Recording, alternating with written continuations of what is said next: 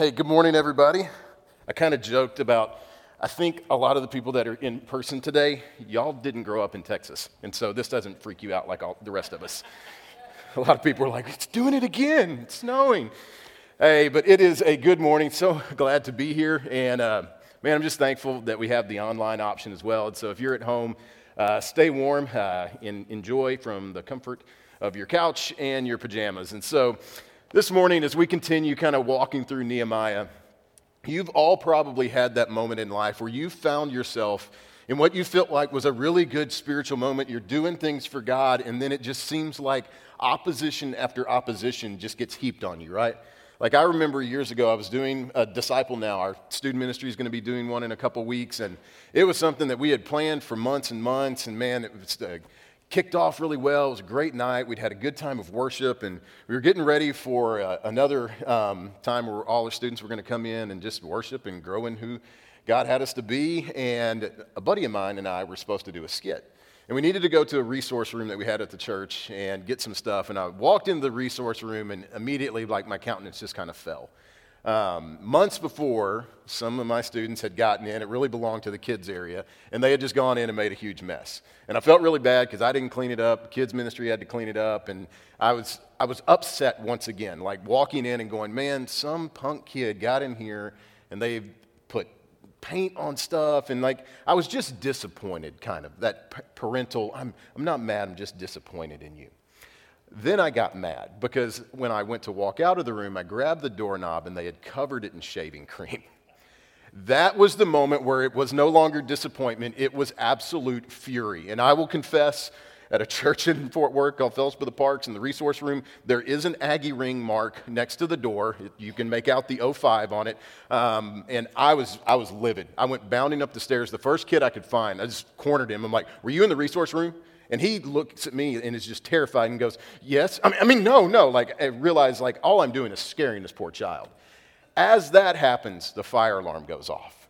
And now I am convinced that there is a rogue kid whose sole mission in life is to tick me off. And I know this kid did this, and now he's gone and pulled a fire alarm. And so we're evacuating the building, and people did a great job, and they get everyone out. I'm not concerned about a fire. I just want to find the kid and, send him to meet Jesus early. Fire department gets there. Truck pulls up, I storm out, and I look at the captain and go, hey, don't even worry about coming in, it's just some punk kid. And he looked at me and goes, I'm coming inside. And I went, you're right, you are coming inside. And I had a moment where I calmed down and then realized, no, we had actually had a smoke machine going, and it had set the alarm off, and it wasn't a kid, and had this time where it was, you know what, I just need to calm down and maybe just let God be in control again. And then had a great night of worship. Well, Nehemiah is going to have this moment where he is going forward, and he knows that he's been called by God, and he's doing a great job of leading and motivating all these people. And today we're going to get to see a couple of chapters of what happens when opposition shows up. Like, what happens when you know I am doing something for God's glory and I'm excited about it and I'm seeing God work, but then undoubtedly something is going to show up and opposition is going to push back against you. How are we going to respond when that happens? Nehemiah is going to show us a very good response. So we're going to be in Nehemiah chapter 4. We're going to start in verse 1. It says, now when Sanballat heard that they were building the wall, he was angry and greatly enraged, and he jeered at the Jews. And he said in the presence of his brothers and of the army of Samaria, what are these feeble Jews doing? Will they restore it for themselves? Will they sacrifice? Will they finish it up in a day? Will they revive the stones out of the heaps of rubbish, the burned ones at that? And Tobiah the Ammonite was beside him and said, yes, what they are building, if a fox goes up on it, he will break down their stone wall. One thing we have to understand, and one thing we have to prepare ourselves for, is spiritual success will bring about spiritual opposition. Spiritual success brings about spiritual opposition. And what does that look like? And why? I want to kind of ask this question. Why would people oppose something that was good? Because as we walk through this today, I want us to see what Nehemiah did and how he responds and be encouraged by that. But I found myself reading and going, man, sometimes in this story, maybe I'm not Nehemiah. If I'm not careful, I can be Sanballat. I can be Tobiah. I can be the people that are actually oppressing and opposing something that is good, and we have to watch that in our own lives. And so why do people oppose something that's successful? A couple of things. One, some people are threatened by others' success. Right now, Sandblot knows, hey, that wall is starting to go up. It's not done yet, but it's moving along. And he's scared of the success of someone else. And they understand this, and really, people that fall into this group, they're not worried about other people. They're really just out for themselves. Sometimes people oppose success out of jealousy. I think Sandblot and his guys were jealous of what Nehemiah was doing. One of the most dangerous areas that this happens and that we constantly have to guard against is right here in the church. And I don't just mean our church. I mean in the capital C church. Jealousy within the church is something that is divided for far too long. It's kept others from working together. It's taking ministers and pastors and put them against each other. And I've unfortunately watched this way too much, where when something good happens at another church, people get mad and go, well, it's, they try and cast it off as, well, they don't really need that. No. If something really good is going on down the street at Broadview, praise God. If something really good is going on down the street at Southern Hills, praise God. And I would hope they would say the same, and I know they do because I know those guys.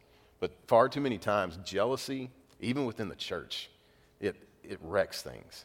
And God's doing something good, and we let ourselves get in the way. Sometimes people oppose others because they have a different agenda. Sanballat and his friends had an agenda where they didn't want Jerusalem to rise up. They're in some areas that are a little bit further away from Jerusalem, but they understand Jerusalem's in rubbish right now. And we want it to stay that way because as long as it stays in rubble, it lets our cities become stronger. Because once Jerusalem is back, it becomes this hub where everything coming from the far, far east has to funnel through it in times. It becomes this big trading center. And their agenda is different than Nehemiah's. Nehemiah goes, my agenda is given to me by God. I know that he's called me to this. I know he's equipped me for this. But they have a little bit different agenda, and so they oppose what he's doing. Sometimes people feel excluded. They oppose something because they feel like there's an exclusion there. And again, this is one we have to watch in church. Now, our church is going to have its very own identity. And there are going to be times where people would walk in and go, man, I don't believe that. Like if somebody that's far from God would go, well, why do you think it's, why do you give people money and help them out? Why not do something else? Now, sometimes people just don't understand our identity, but at the same time, we can't become a social club and become so inclusive. Like anyone, you've heard me say, anyone that walks through these doors, the first thing they need to hear is welcome. But sometimes people feel excluded and they walk in and go, man, I don't feel like this is something for me. And so there's opposition. Sometimes people oppose something because they have a different belief. And because of that belief, they think that what you believe is absolutely wrong. I'll give an example with this one today. Some people would oppose what I do because of my belief that life starts at conception. Like I believe that in that moment, that is a human being. We know that within a matter of days, there'll be a heartbeat. And some people would look at that and go, no, you're trying to take someone's rights away. I'm not trying to take anyone's rights away. I'm not saying that your life doesn't matter. I'm just saying there's another life involved. But because of that different view, people will oppose something that I'm doing right now. Sometimes opposition comes from traditionalists. I don't know what your church background is, but I grew up in a church background where there was a little bit of traditionalist happening. I remember my mom telling me one time a church that she went to, a fight kind of broke out at a business meeting because people were upset about voting over a new pot for the kitchen, because someone had broken the old one, and they had to have a vote of, do we need to do this? And there were some going, no, we don't need to spend money on that. It's a pot. Just go buy one. Like, we don't need a committee for that. And I've been in places where it said, we can't change the color of the walls because they've always been that color. We can't have an instrument up there because we've never had that one up there. And so sometimes we look at those things, and God is trying to unleash the power of the church, and we get in our own way. Like, we have to know that, yes, we have been a people that have been called to share the gospel, to make his name known. That is not something that's just, okay, we'll do it sometimes. No, that's an expectation. And so many times people go, no, I'm not really with that. And we lose out on the fact that, man, God is trying to unleash us on our community for good. But sometimes we go, well, we just never done it that way. Sacred cows make great hamburgers is a saying that I heard years ago. And I love it because sometimes I don't want to get in the way of what God's doing. And then there's another opposition that sometimes we give too much power to, but you got to know that it is definitely there. It's Satan opposes everything that's spiritually advancing the gospel.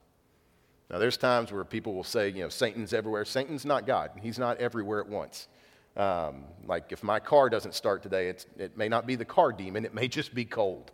But we have to understand that as we go and we share the gospel and we live the gospel out in our lives in obedience to God, and we love the way that we know we've been called to love, and we share the way that we know we've been called to share, Satan will oppose that. Because anytime something good starts to happen, you see him showing up. God's no more said it is good as he's making the creation, and Satan comes in and sin enters into the world. As Christ is about to begin his earthly ministry where he is going to perform miracles and he is going to love people and he is going to teach them deeply about the kingdom of God, as that's about to happen, Satan shows up and tempts him. And so we have to know that, man, opposition comes from a lot of different areas. But if we're doing things that are spiritually advancing the gospel, there is going to be some spiritual opposition that comes in. Nehemiah is doing the work that he knows God has called him to do, and he's facing opposition. These guys show up, and the first thing they do is they just ridicule him. And ridicule is one of those things, it's the easiest thing to do, and it just kind of hits at some insecurities. Some of the things they say, they jeer at him, and they said, what are these feeble Jews doing? Will they restore it for themselves? Like, he calls him feeble, and he was right. Like, they knew, hey, there's not as many of us as there used to be here. The people that built the wall before had a whole lot more manpower, and it's just a small group. We understand, yeah, we're feeble. And he says, are you going to sacrifice? What it literally means, are you just going to pray this wall up that you can just say some prayers and it's just going to show up? Can you build it in a day? They go, no, we can't. We understand this is a big project. Now, all this opposition comes in, and it just begins to feed in and feed in and feed in. And then you get one that even has a little bit of sting. After Sandoval gets done talking, Tobiah comes up and says, yeah, if a fox climbs up this wall, it's going to collapse. And the people, when they heard that, they kind of, he might be a little bit right. Like, they understood the wall's not done yet. In fact, when they've done excavations of these sections, they know, hey, this wall wasn't the greatest wall ever built. Like, they didn't have the manpower. They were doing it. But yeah, it was amateur work. And so when he says this, man, they just, one more time, they're just hearing all these negative voices come in. All these negative voices come in. And if we're doing ministry and loving people, there's times where negative voices are going to come in. So how do we respond? Look in verse 4. Now it goes to Nehemiah. It says, "Hear, O our God, for we are despised. Turn back their taunts on their own head and give them up to be plundered in a land where they are captives. Do not cover their guilt, and do not let their sin be blotted out from your sight, for they have provoked you to anger in the presence of the builders." And so we built the wall. And all the wall was joined together to half its height, for the people had a mind to work. Here's the first thing that Nehemiah does. He doesn't retaliate. Like, he doesn't lower himself and get into a battle of words with these guys. He doesn't snap back. And man, I wrote this message and then was guilty of breaking this one a couple days ago. Why? Because we have social media, and it's so easy to snap back on social media. And so I was following a group for former students at A&M, and someone made a comment about a former football player, and I thought, you know what, that is your opinion. It's an opinion you needed to keep to yourself. And so I responded to it online. The next response back from this lady is questioning my ability to read and everything like that. And I read her comment, and I started typing, all right, Karen, I got this. And halfway through that, I went, I'm doing it. I'm literally doing the thing that I'm going to talk about on Sunday to not do. And so I deleted the comment, and I was like, I'm just not going to do that. Like, sometimes we just lower ourselves. When someone retaliates and they start just speaking things in, the easiest thing is to just get into a battle of words, where intelligence is questioned and intelligence is not shown. You've heard the saying, from a distance you can't tell who's arguing with a fool and who the fool is. And Nehemiah knows that. He's like, I'm not going to retaliate in that way. Like, I'm not going to snap back. he does the right thing. He prays. He says, "Hear God." He pours his soul out. He says, "God, we are despised by these people." Like he just pours everything out to God and says, "Hey, God, I need you to do the battle for me. I'm not fighting back against him, but I'm calling on my God to do that." This is a prayer of vindication. These are probably not the prayers you're praying with your children at night of, "Do not cover their guilt and let their sin be blotted out from your sight. Let them be plundered in a land where they are captives." Like I just don't pray that one very often with my boys at night. Maybe during football season for other things, but not normally. But this is what we call a prayer of vindication.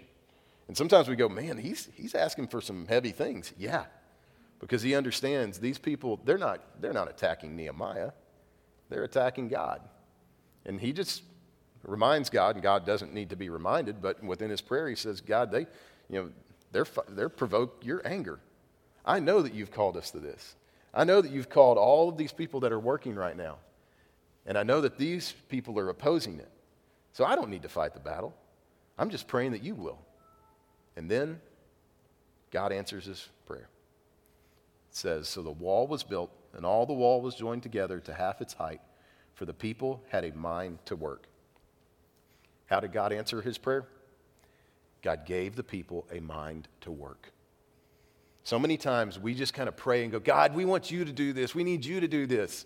And sometimes we miss out on the fact that sometimes he answers that prayer by giving people a mind to do something. And we can't miss out on that. We have got to have a mind to work. Like my prayer this week for our church has been this: "God, I pray that you would give us a mind to work." Because he gave the people around Nehemiah a mind to work, and they began to build, and they've already got 2 miles of wall built, half of its height, in a super short amount of time. God gave them the mind to build, and man, I pray that for us. I pray that he'd give us a mind to serve. We have so many people at South Point that serve so unbelievably well, and I am very thankful for that. And if you're here and there's not an area where you're getting plugged in, talk to one of us. We are a serving church. I pray that God gives us a mind to serve. I pray that he gives us a mind for evangelism, that we would be a church that would share the gospel with people, that we would look at our friends the same way that Jesus did, and we'd look at them with compassion, and we'd have a heart for them to know who Christ is. That we wouldn't be content with someone just staying far from God, that we would look at them and say, "Hey, I love you enough to share the greatest thing that you could ever hear." That we would be a church that has a culture of inviting, to where we say, "Hey, I love my church and I know people are going to hear the gospel. Come with me. Come with me. Sit next to me." Like I pray that we would have a mind for that. I pray we would have a mind for the gospel advancing in our lives. But then we just say, sharing the gospel, yeah, but the gospel in all of us, like all over us. Like in the way that we're obedient when we're not here. In the way that we think about people and the actions that we take towards others when we're out during the week at work and at home. Like I pray that God would give us a mind for advancing the gospel. So Nehemiah's thing is, you know what? When opposition comes, I'm just going to pray. I'm going to pray, and I'm going to put my full faith and trust that God has got this. And then here's how it plays out. In verse 7 it says, "But when Sanballat and Tobiah, the Arabs and the Ammonites and the Ashdodites, heard that they were repairing the walls of Jerusalem, was going forward, and that the breaches were beginning to be closed, they were very angry. And they all plotted together to come and fight against Jerusalem and to cause confusion in it. And we prayed to our God and set a guard as protection against them day and night. In Judah it was said, 'The strength of those who bear the burdens is failing. There's too much rubble. By ourselves we will not be able to rebuild the wall.' And our enemies said, 'They will not know or will see till we come among them and kill them and stop the work.' At that time, the Jews who lived near them came from all directions and said to us 10 times, 'You must return to us.' So in the lowest parts of the space behind the wall, in the open places, I stationed the people by their clans with their swords, their spears, and their bows. And I looked and arose, and I said to the nobles and to the officials and to the rest of the people, 'Do not be afraid of them. Remember the Lord, who is great and awesome, and fights for your brothers, your sons, your daughters, your wives, and your homes.'" So now, we'd seen opposition at first with these guys, and it was just a form of like jeering and making fun of them. Now it's going to turn into something physical, because now it becomes a time where they say, "Hey, we're going to come up against these people, and We're going to attack them. We're going to come in and kill them. We'll cause confusion. This has escalated. Opposition is now almost a physical threat. And so what happens? A couple of things show just how this plays out. One, these guys that are threatening them, they understand, y'all been pretty hard at work to get half that wall done. And so they come in, and it was when the people were tired. Fatigue is one of those things. It pulls our sight off of what God is trying to lead us towards. We get angry a lot faster. And this is where the people are. They're physically tired. They had been building this wall with their bare hands, and these guys come in and start to make these threats. And whenever we find ourselves in a spot where we are tired, opposition can have a lot more impact on us. Like, I love what I get to do every week. Like, I spend roughly 15 to 20 hours a week writing a message, going through, reading, adding stuff, taking stuff out, not in the Bible, just notes and things like that kind of came out wrong.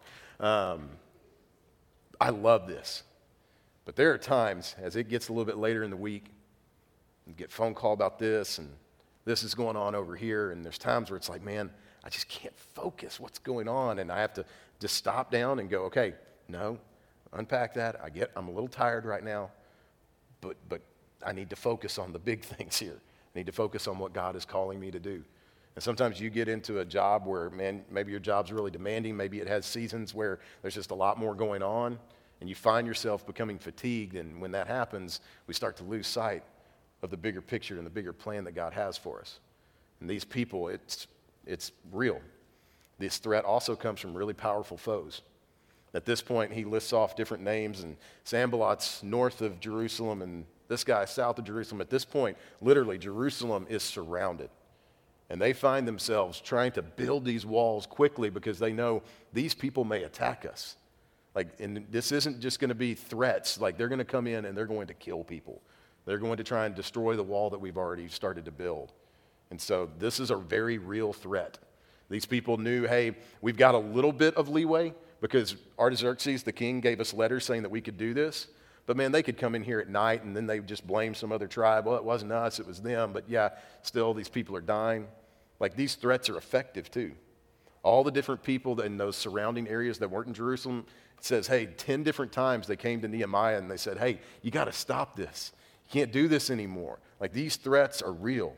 But when we're faced with opposition, we just remember that God is in control. So what does Nehemiah do? Nehemiah arms the city and says, you can make threats. We have swords and spears too. I have swords and spears. It lets people know you mean business.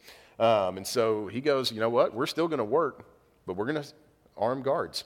There was a saying from World War II that went, praise the Lord and pass the ammunition. And this is what Nehemiah does. He says, no, I'm still focused on God. Because can God fight battles for us? Most certainly. He's really good at it. You look in the Old Testament, and when Moses and the Israelites are fleeing Israel, Pharaoh sends his army after them. At this point, on planet Earth, Pharaoh is the most powerful leader. He's got an army with chariots. They're advanced for their time. And God goes, no, you can't win. See, the water that the Israelites are walking through, I made those molecules. I sent a wind and I spread it out so that they can walk through on dry land. And you can bring your whole army chasing after them with your chariots and everything. I made the atoms that make the chariots up. And I can also close the water on you. He's really good at fighting battles.